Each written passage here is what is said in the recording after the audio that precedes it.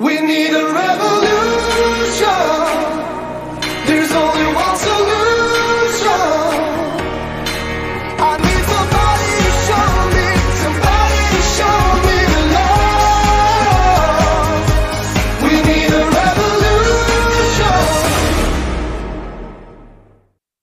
Hello and welcome to the Liberty Hour on Informed Life Radio. This hour is brought to you by Informed Choice Washington, and we are so grateful to our listeners and to the members of Informed Choice Washington for supporting free speech on the airwaves about legislation, litigation, research rights, and so much more.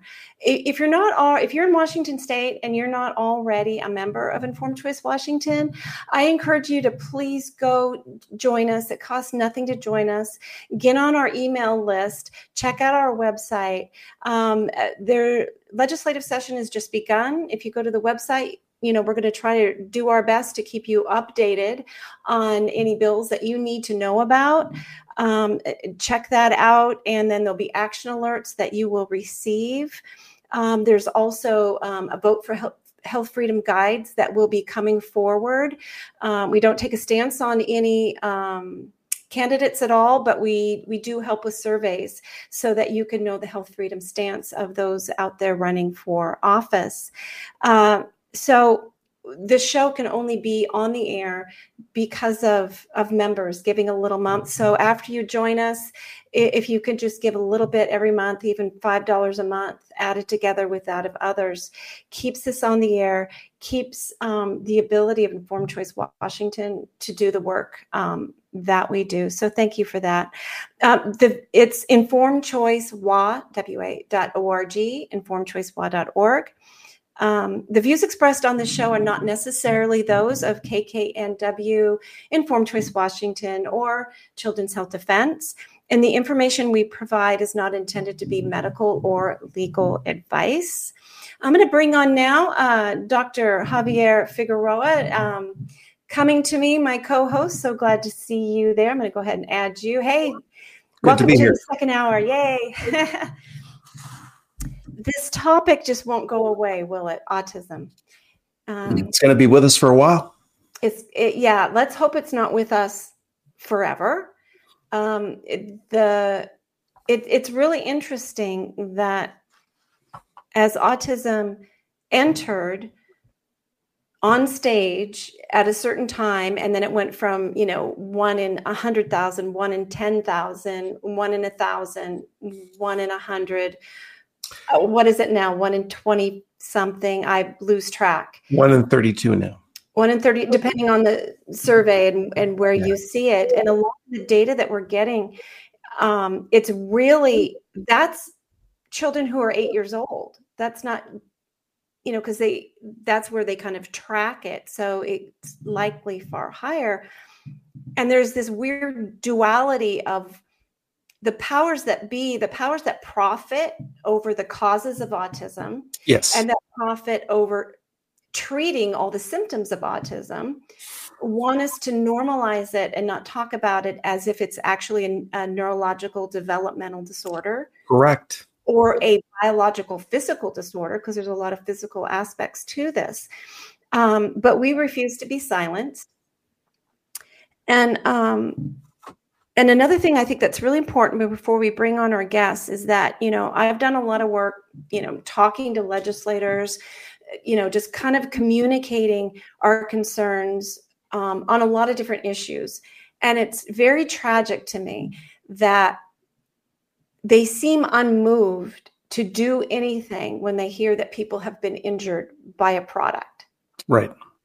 But if you're able to show them how much something costs, and how much money, say, the state is losing, or, something that might impact them, then they perk up, which is just tragic. But that brings me to our two guests today, who are two of the three authors of a very important study that shows the societal costs of autism, of the increasing rates of autism. So I'm going to bring on, I'll bring them on both, and then I'll have them kind of do their own introduction. I've got Cynthia Nevison, one of the authors, and then I've got Mark Blaxell here. The other author is Toby Rogers, and I hope in the future we'll be able to have Toby on as well. So I'm not sure how to bring Mark on. I'm going to let Nathan do that. Are you with us here, Mark? He's on Yes, audio only. Awesome. Thank you. So, Mark, could you please give us a little backstory about who you are? And you've been on this journey a very long time. I was just thinking, Bernadette, I've been writing about autism for over 20 years now. And I got into it because I'm a dad. I have a young now a young adult, young daughter, a young daughter who's now an adult, was diagnosed back in 1998. She's now 27. And I got into the science and the time trends in autism way back shortly after she was diagnosed, because I was just trying to figure out what the situation was, what was going on. Mm-hmm. And there was sort of an orthodoxy around autism back then that it was rare, constant prevalence, 100% genetic, and a hopeless condition. And I learned pretty quickly that all of that was wrong. Right. And I started just reading the science just to acquaint myself with the issues. But I've had a 40-year business career. I'm a quantitative type of guy, analyst. I'm now a CFO of a couple of companies. I was in consulting for a long time, and I just became immersed in the literature, which was relatively modest at the time. But, long story short, I think the lesson is, for a long time in the history of the world, the rate of autism was effectively zero. Mm-hmm. It was discovered among a bunch of kids in the 1930s. And then for a long time, the measured rate was, nobody bothered to measure it because it was so rare. But then when they started to do studies, it was around 1 in 10,000, plus or minus. And then around 1990, the rate went vertical. And it's now over 3%, depending on which study you look at, 1 in 36, 1 in 29, 1 in 30. I mean, there are different ways to look at it and measure it. But it's dramatic, huge impact, and I've been writing about that as all of that has happened. I started writing science papers. I appeared before the Institute of Medicine actually in 2001 with some of my early kind of analytics. The state of California was the first state to really quantify autism rates in a major geography and time trends. And then I've written 2 books on the subject and multiple articles, got together with Cindy, along the way. And as you said, Bernadette, one of the big issues is, sometimes, I always thought that when you got into over 1%, somehow people would sort of say, this is too much. This is a big problem. Too many children are sick. And that didn't seem to move the needle. So I had long wondered, well, let's, because there is a cost of disease literature, but it's all terrible. And they all get it wrong because they make basic assumptions that are just horribly wrong. Constant prevalence is stupid. I mean, when you have a condition that's increasing the way this is, but you assume constant prevalence, what you do in those models is you posit an adult population that doesn't exist, and you underestimate the cost of the kids, and you underestimate the change in the impacts on services system. So we decided to write this paper, and it's sort of the culmination of that 20-plus year journey. And the fact that this is the one that actually called out the enemies was interesting. Speaks to the importance of cost. Mm-hmm. Absolutely. Thank you so much, Mark, for undertaking this and for all your years of dedication and for not giving up, because I do feel as if COVID, as awful as it has been, has opened up eyes and minds, hearts, let's hope wallets, to begin to really make the changes that need to be made. So let's go ahead and bring on Cynthia. Cynthia. And Cynthia, welcome to Liberty Hour on Inform Life Radio. It's your first time on the show. Yes, thank you. Glad to Yeah. be here. Yeah, and in fact, I think it might be the first time I got Mark on here. Shame on me. I've been Yes, wanting indeed. to get Mark. I've known about your show for a long time, Bernadette, but yeah. Yeah, I think I've asked you a few times and we never were able to coordinate it. So I'm so glad we finally got you here. So Cynthia, give us a little background on yourself. Yes. Well, I'm a research scientist. I have my PhD is in atmospheric science, and I have done a lot of work on atmospheric pollutants, greenhouse gases, and time trends in those gases. And I got interested in autism. It's really sort of a long story. I guess sort of the real catalyst was having two boys when I was I was older at that point. My first son was born in 2007, and I had a number of, I guess, what I would call encounters with severely autistic children that kind of unnerved me. Right. In one case, my baby was only a week old. So I subscribed to some newsletters. I saw a call wanting a volunteer to work on atmospheric pollution and autism.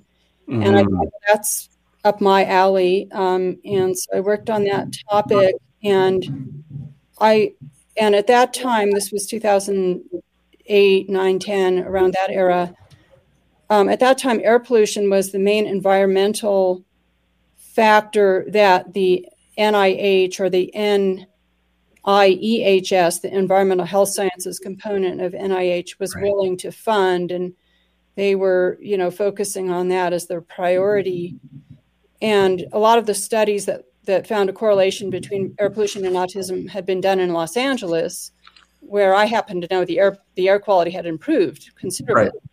At the same time that the autism rates were skyrocketing. So I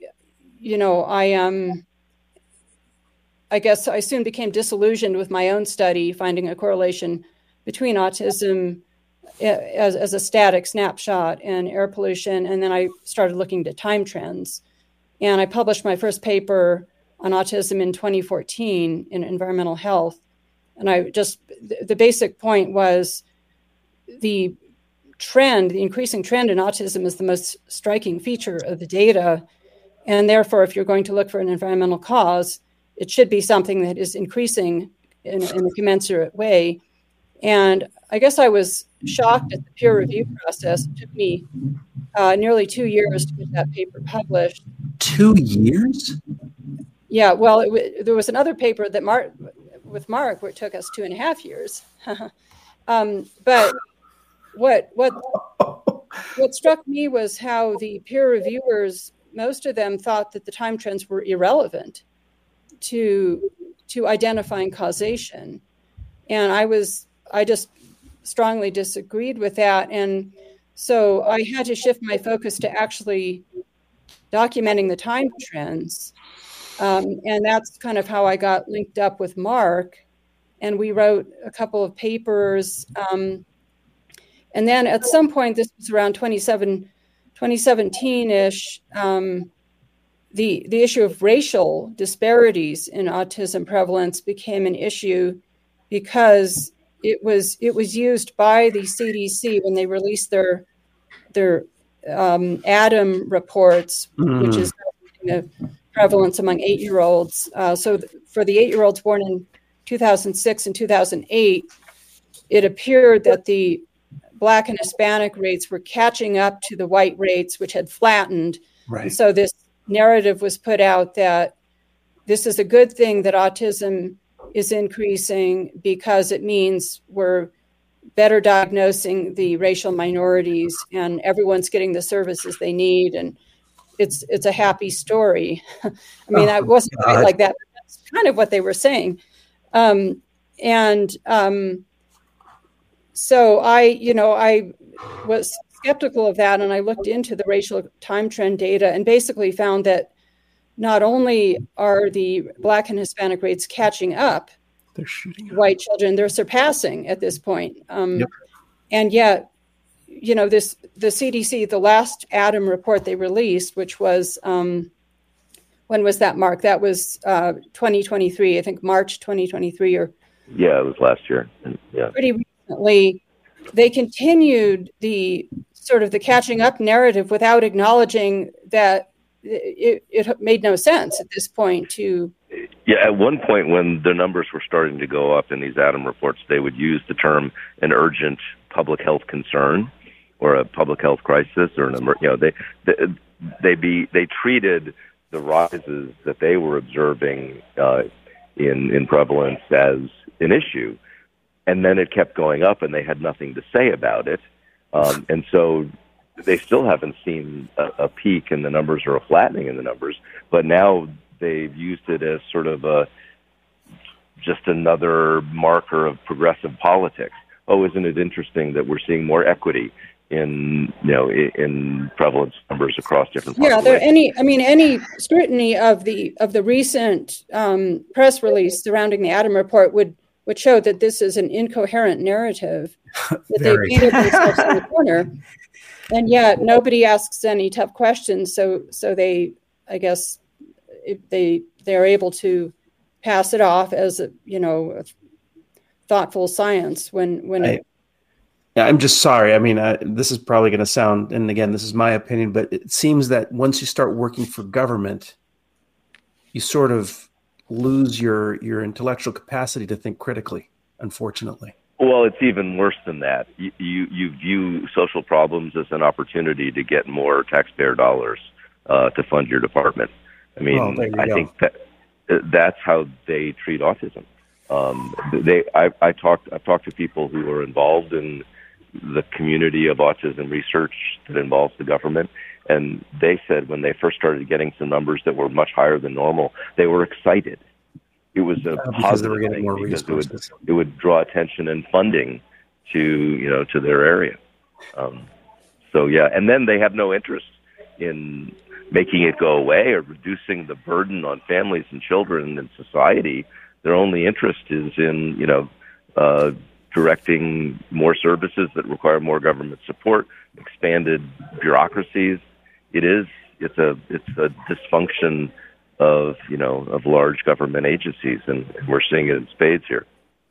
Yeah, and now you're really sort of the bad, at least in my experience, I'm kind of the bad guy for suggesting that this is a problem, that these rates are increasing, because I think so many children are affected, and a lot of them are more mildly affected now, I believe, compared to 20 years ago, to 30 years ago. And these are wonderful kids, and you don't want to be the bad guy saying this should have been prevented. For example, I had a complaint filed against me that I was doing eugenics research as a result of this paper that we published, because we had a prevention scenario where the thought, we just assumed, well, of course it's desirable to prevent, to spare, to lower children's risk of developing what is really a disability. Correct. But it's such a sensitive issue that it's been made a sensitive issue intentionally. It's the most creative, evil marketing to make it a sensitive issue. It's like saying it's eugenics to try to prevent schizophrenia. It's eugenics to try to prevent type 1 diabetes or anything you might be born with, or something that you developed or what? Or Alzheimer's.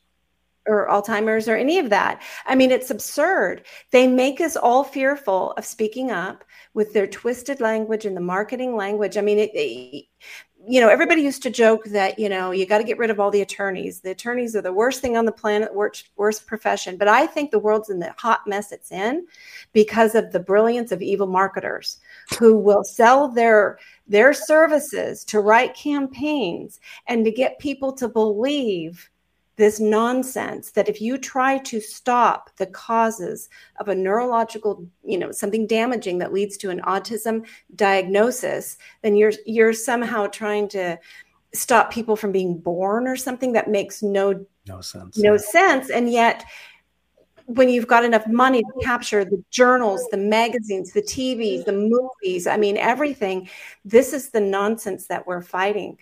But let's go ahead and move on to two parts here.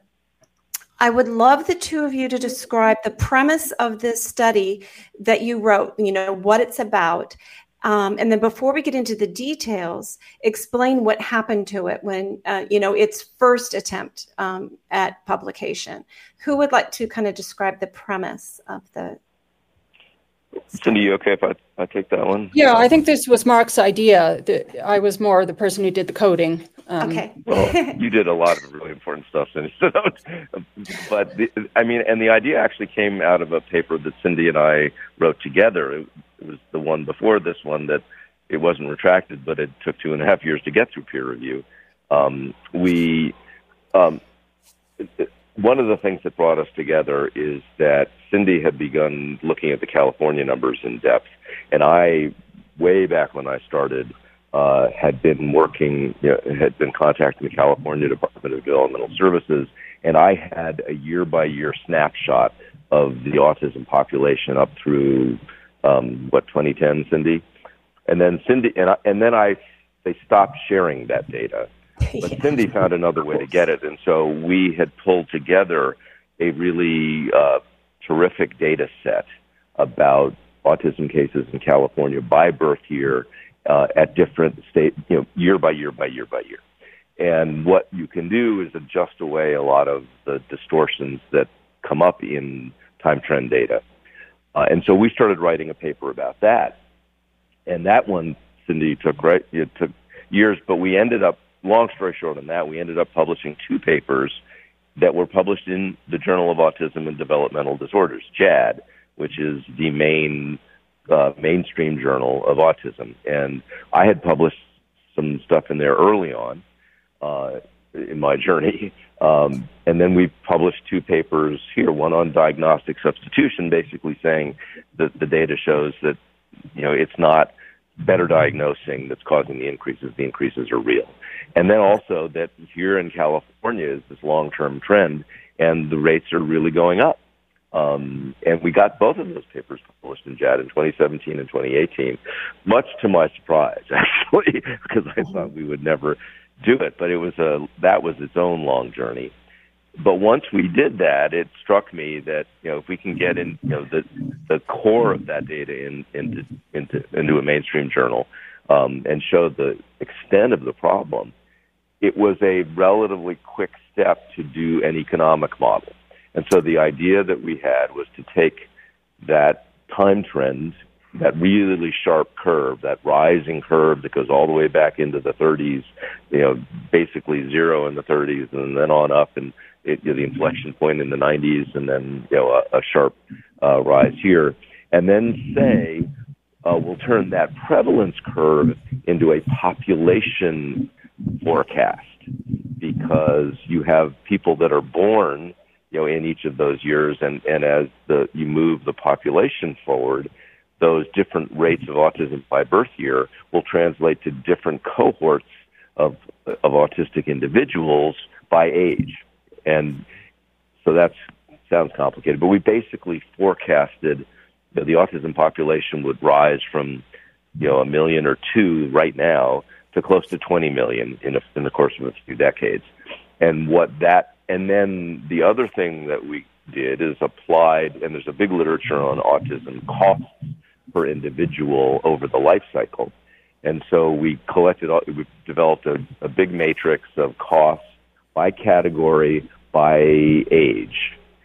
And that just shows that, with young children, you're dealing with education issues and lost parental productivity by the time you have adults. You're dealing with residential services and the lost productivity in the workforce. And you mash all that, you multiply the population forecast times the matrix of cost per individual over the lifespan, and you get a model for rising cost to society of of the autism problem in its aggregate. And so that was really the model of the paper, to say let's run the economic costs year by year of the toll that autism takes on society. Excellent. Hope Yeah. Yeah. And so then you did this, you accomplished this task, and then you submitted it for peer review, and it went through that lengthy process, and it passed? It did. It sailed through. I mean, the one reviewer, the review was 2 words. It was simply excellent. And then the second reviewer made very constructive but modest suggestions. And that's when the peer review process, when it works well, the editor sends it out to a select collection or set of experts in the field, and they are blinded as to the authors. And so we sailed through peer review. We made modest changes. The only changes we made actually strengthened the argument. That was one of the bits of feedback we got, that we were too humble, and so it went in, and in 2021 it was published online, and then stuff hit the fan, which was a whole different process. Yeah. So Cindy, you want to pick up the story there of what happened? It was out there. People were reading it. It had an amazing number of downloads, didn't it? I mean, it was really getting a lot of good attention. Yeah. And then what happened? Yeah, I think it's something like 18,000 downloads or, and again, Mark is probably more familiar, and Toby, who's not here, with what happened, but because they read the Spectrum News blog, which is, I guess, the newsletter of the Simons Foundation. But they apparently put out a very critical piece on our article. It was around that time that the eugenics complaint was filed against me. I think that was in August of 2021, which I didn't realize at the time, but later connected it to the Spectrum News article. And certain, some of them named, some of them unnamed, academics complained about the article, said it was just, what were the words, just awful or incredible that this stuff gets published or something like that. And then we started receiving messages from our journal JAD that had published us saying that questions have been raised about the methodology, and Mark, you probably know. Yeah, it was. I mean, the Simons Foundation. The Simons Foundation is the leading, or has been one of the leading, private sponsors of genetic research into autism, and so that's their whole mission. And anything that calls attention to the fact that the biggest part of the autism problem is environmental causes is an attack on their mission. And so they, and there is sort of activist science criticism which aims to root out, cancel, and punish science that goes off the approved narrative. And this was off the approved narrative, and that it got personal. It was mostly, it was personal on all three of us. I mean, they focused on me in the beginning because I had undisclosed non-financial conflicts of interest, which, basically meant I was an unapproved person. And then, Cindy had written stuff about environmental science. Cindy, you were the least vulnerable, but you got attacked for eugenics in your home territory. And then Toby wrote a PhD thesis on the political economy of autism and has been very outspoken. So they went after all of us in a way, but it became ad hominem. It became an attack on us, not the argument, and it got wrapped up into this progressive narrative that autism shouldn't be declared a problem. It should be celebrated, and we should embrace neurodiversity because everybody with autism needs services, which is the last statement, of course, is true. But, as a dad, I'm worried about my daughter when I'm gone, and his services are expensive. and governments are cheap. And the more we strain the services system, the more we're going to run out of money. And so if we walk around with our, hands over our eyes and our fingers in our ears and say there's no real problem here, you run this forward 10, 20, 30, 40 years, the system will break. There is not enough money to deal with all these problems. We were forecasting $5 trillion. That's if you just run the model forward in a mechanical way. But I'm the CFO of an autism center. We can't find therapists to deal with children today, and there are no adult services for autism. Zero. There's no residential services. The parents are their primary caregivers and custodians. And when the parents die, we're going to have, millions of adults floating around in the system in warehouses with no viable support. So it's a catastrophic problem that nobody wants to deal with.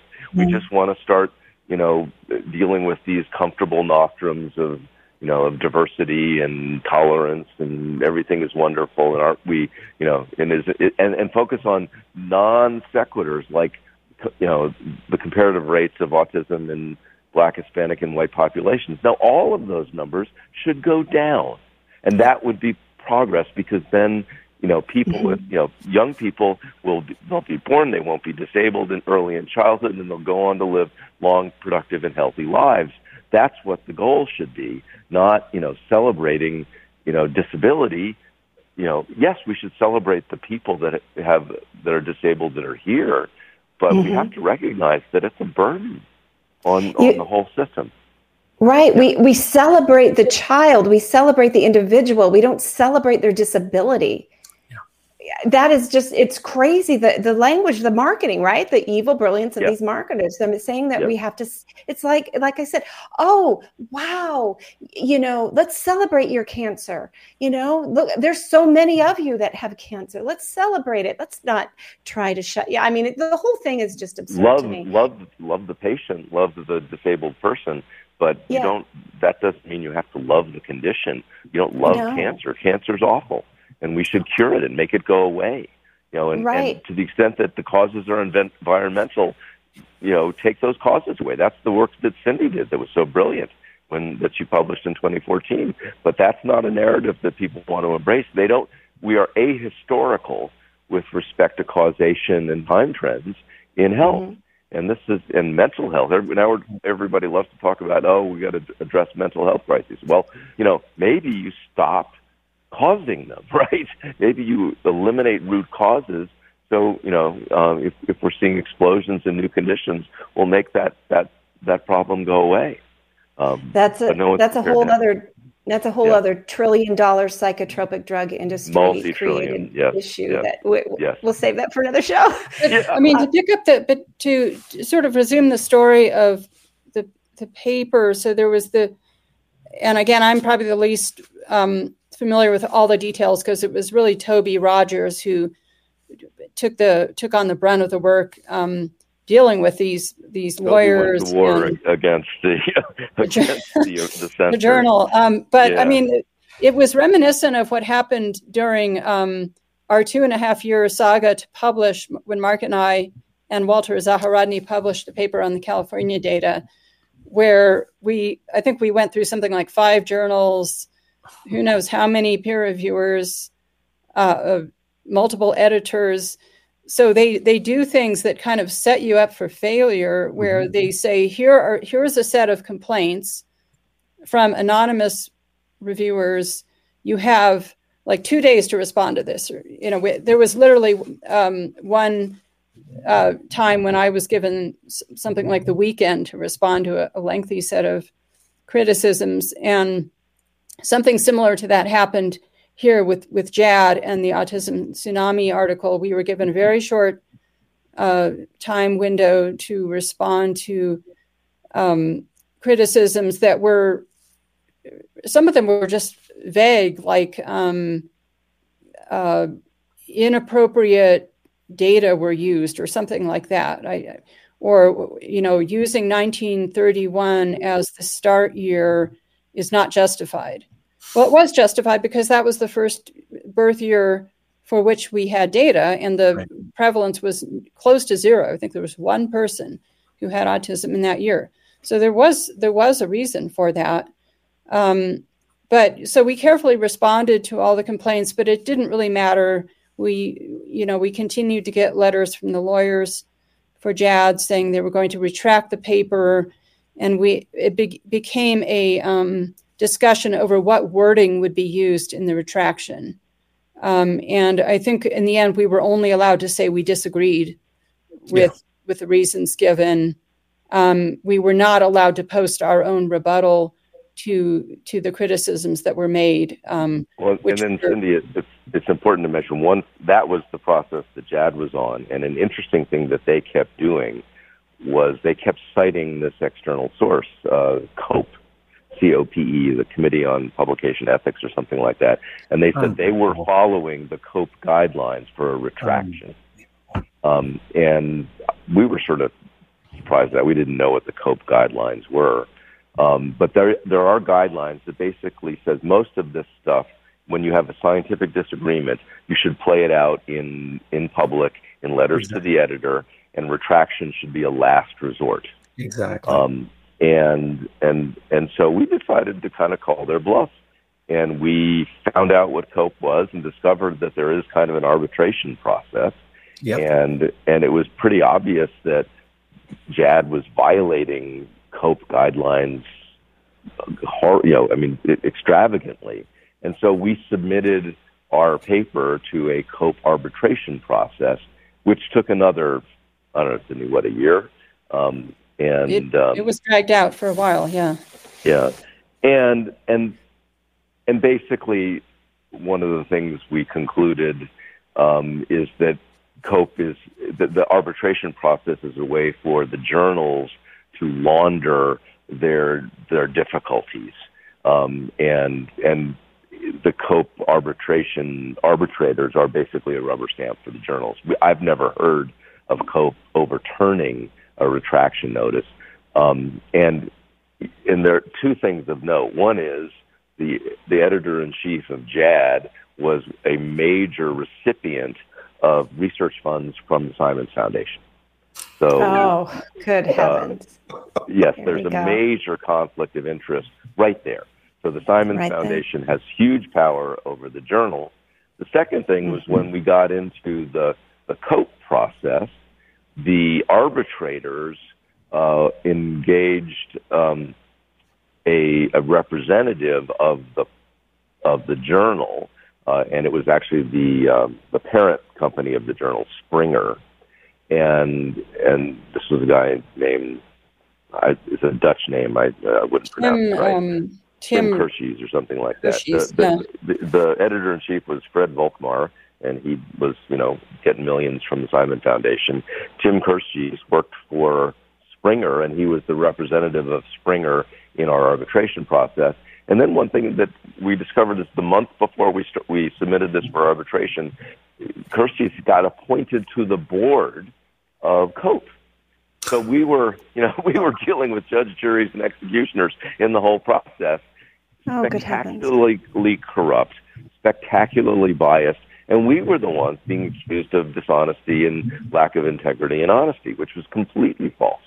So COPE, they went through the motions, they did things in the way they said they do, and then they just basically rubber stamped the journal's decision with no good explanation. So that's how we ended up where we ended up. Okay, and so then there's good news. And so the remaining time we have of the show, I want you guys to discuss what you found and the important information in the study, because you then submitted this paper to an ethical journal by a co-friend of ours, Dr. James Weiler, has this journal. It was thoroughly peer-reviewed and passed, and it is now published at the Science, Public Health Policy, and the Law. And so there it is. And so now people can find it. Now people can read it. We can, you can bring it to your legislators, and we can begin to show them the financial societal cost, because I feel like sometimes, as I said at the beginning of the show, that's the only thing that seems to motivate them. So yeah, so we'll take it away here, and I'm showing it on the screen, and if I'll just let you guys sort of guide me what you would like me to show. If there's graphs here you want me to scroll down to. You know, in the abstract, I think there's an important point to be made in that last second to the last sentence in the abstract. Okay. Where we say there is substantial potential savings through ASD prevention via identifying and better regulating environmental factors that increase autism risk. Yeah, there you go. So that was something that was not in the original JAD version. And I think, you know, we wanted to make it absolutely clear we're not talking about eugenics, selective abortion, or anything like that. We are talking about reducing risk by limiting toxic exposure, environmental exposure. Yeah. Exactly. And do you want to go ahead and read whatever of this, of the abstract that, you know, kind of gives a nice summary of what's in your article? Well, I mean, there's the numbers which are somewhat, you know, they might better be to explain. mind-numbing. I mean, I'm the one who sort of made the graphs and did the calculation, so I can probably better describe the graphs. Okay. For example, if we go to figure 1. I'll go down to figure 1, and then page some 12. of the audience is page 12? Yeah, page 12 of the on the or 238. That's what's on the yeah.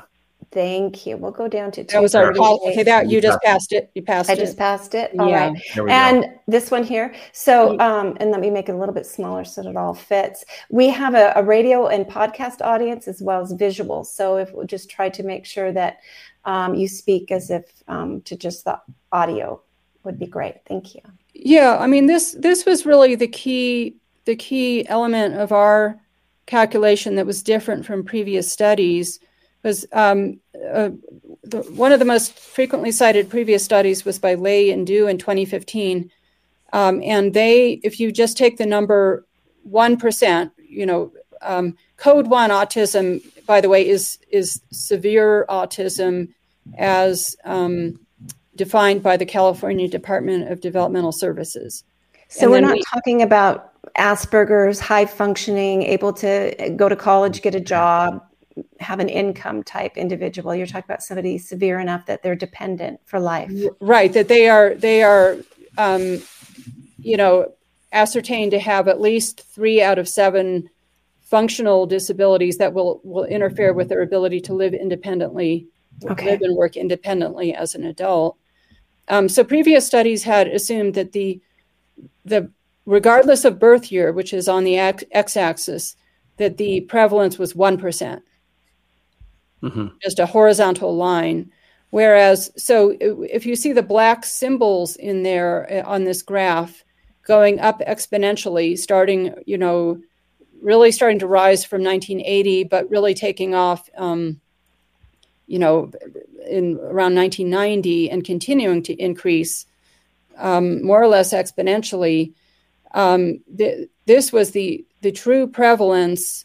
And we had that through birth year 2016, which were 4-year-olds in 2020 data that we used in this study from the California Department of Developmental Services. This was Mark's call, his judgment call to model, to project these rates into the future using a logistic function. So it continues to increase the prevalence exponentially for a while, and then eventually levels off. And Cindy, it's important, you know, when you use the language exponential increases, that means they explode. They explode forever. And there's another way to do the math, which is, you know, exponential increases are like compound interest, right? You keep multiplying by the same percent, and it explodes. There's another way to model increases, which in popular language is an S curve, and that's what we assume that we And you could make the argument for exponential increases, but basically that means everyone in the whole world will be disabled by, before too long. And we didn't make that aggressive an assumption. We assumed that the exposures will, unless the exposures keep going up, the exposures have to keep going up to drive the rates up even further. And so we modeled an S-curve. And that's what you see in our prevalence forecasts. So basically, it's a pretty conservative assumption of how prevalence will continue to increase. I just want to interject here that I've heard it said many times that there's no such thing as a genetic epidemic. You can't have numbers rise like this if it's purely genetic. There has to be an environmental factor driving it. Is that accurate? And that's and Bernadette, that's the elephant in the room, right? What is it? I mean, if something is happening to it, something new and horrible is happening to a generation of humans, and it's terrible, and it's somebody's fault, right? More than one somebody's, but yes, yeah. It's caused by something, and we tried studiously to avoid finger pointing, causation references. We obviously, if you're dealing with an environmental epidemic, you'd want to stop it, right? And you would want to prevent it. So we did have future scenarios of prevention, right? But we didn't take it down to zero. We had a very conservative prevention scenario, and even then the costs explode by a lot because you have all these people that grow up and age who are permanently disabled. But I lost my train of thought there. But I'll just say something in defense of the prevention scenario, because in my field I do work with future projections of climate, for example, and always you have a business as usual, and then you have a more optimistic scenario. So to me it seemed incomplete to make a forecast model without having some sort of more optimistic model. I won't even talk about the low scenario. I think that's probably something that was sort of included to account for a change over from DSM-4 to DSM-5 and definitions, and that California might have started accepting more mild cases into their caseload. I think the two curves to look at are the base case, which is the red curve for those who can see it, and prevention. So the prevention was not meant to disparage anybody living with autism or to devalue anybody. It was to try to lower children's risk from, experiencing a harder time in school and as an adult than they need to. If our thought was that if it's possible to reduce their risk and spare them from dealing with some of these hardships, that would be welcomed as desirable by everybody. That turns out that's not how a lot of people view this. And again, I don't like being the bad guy. But so the prevention scenario, we needed a justification for it. And I had published a paper with William Parker in 2020, where we looked county by county at the California data and found that in some wealthy white counties, such as Santa Clara, Marin, Sonoma in California, that the rate of autism had been increasing. And then around the year 2000, it leveled off and even declined down to about 0.6%. So that is the reason why this prevention scenario kind of it's increasing along with the base case, and then all of a sudden it drops. And the assumption there is we identify the cause of autism, we educate parents, we educate doctors and the population, and the rate drops off dramatically.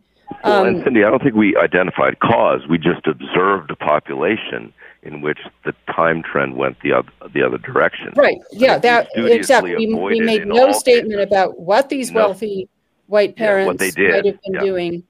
Had we known from the get-go that we would be publishing in James Lyons Weiler's journal, we may have dropped that in that prevention scenario. We may have allowed that to drop way down, way below 0.6%. I mean, one alternative that we discussed and didn't put in the paper was you take it back to zero. Take it back, Right. or take it back to the rate, the 1 in 10,000, low rates that it used to be before the 90s. Right. But that was, we figured that would be more inflammatory. That we wanted to not engage on the 800-pound gorilla, the elephant in the room. We didn't want to be accused of making an anti-vaccination argument, which ultimately that's what they accused us of anyway. And so Right. we didn't, you could say there's the 1986 point, right? Go back to before the National Childhood Vaccine Injury Act, go back to the environmental conditions that we all grew up with, and take the autism rates back down there and see and model those economics. But we didn't do that. We wanted to do something that wasn't, as provocative. We wanted, and Cindy had this paper with a reference population where the rate declined. We didn't want to observe why or speculate as to why. We avoided speculation about causes, but it's obvious.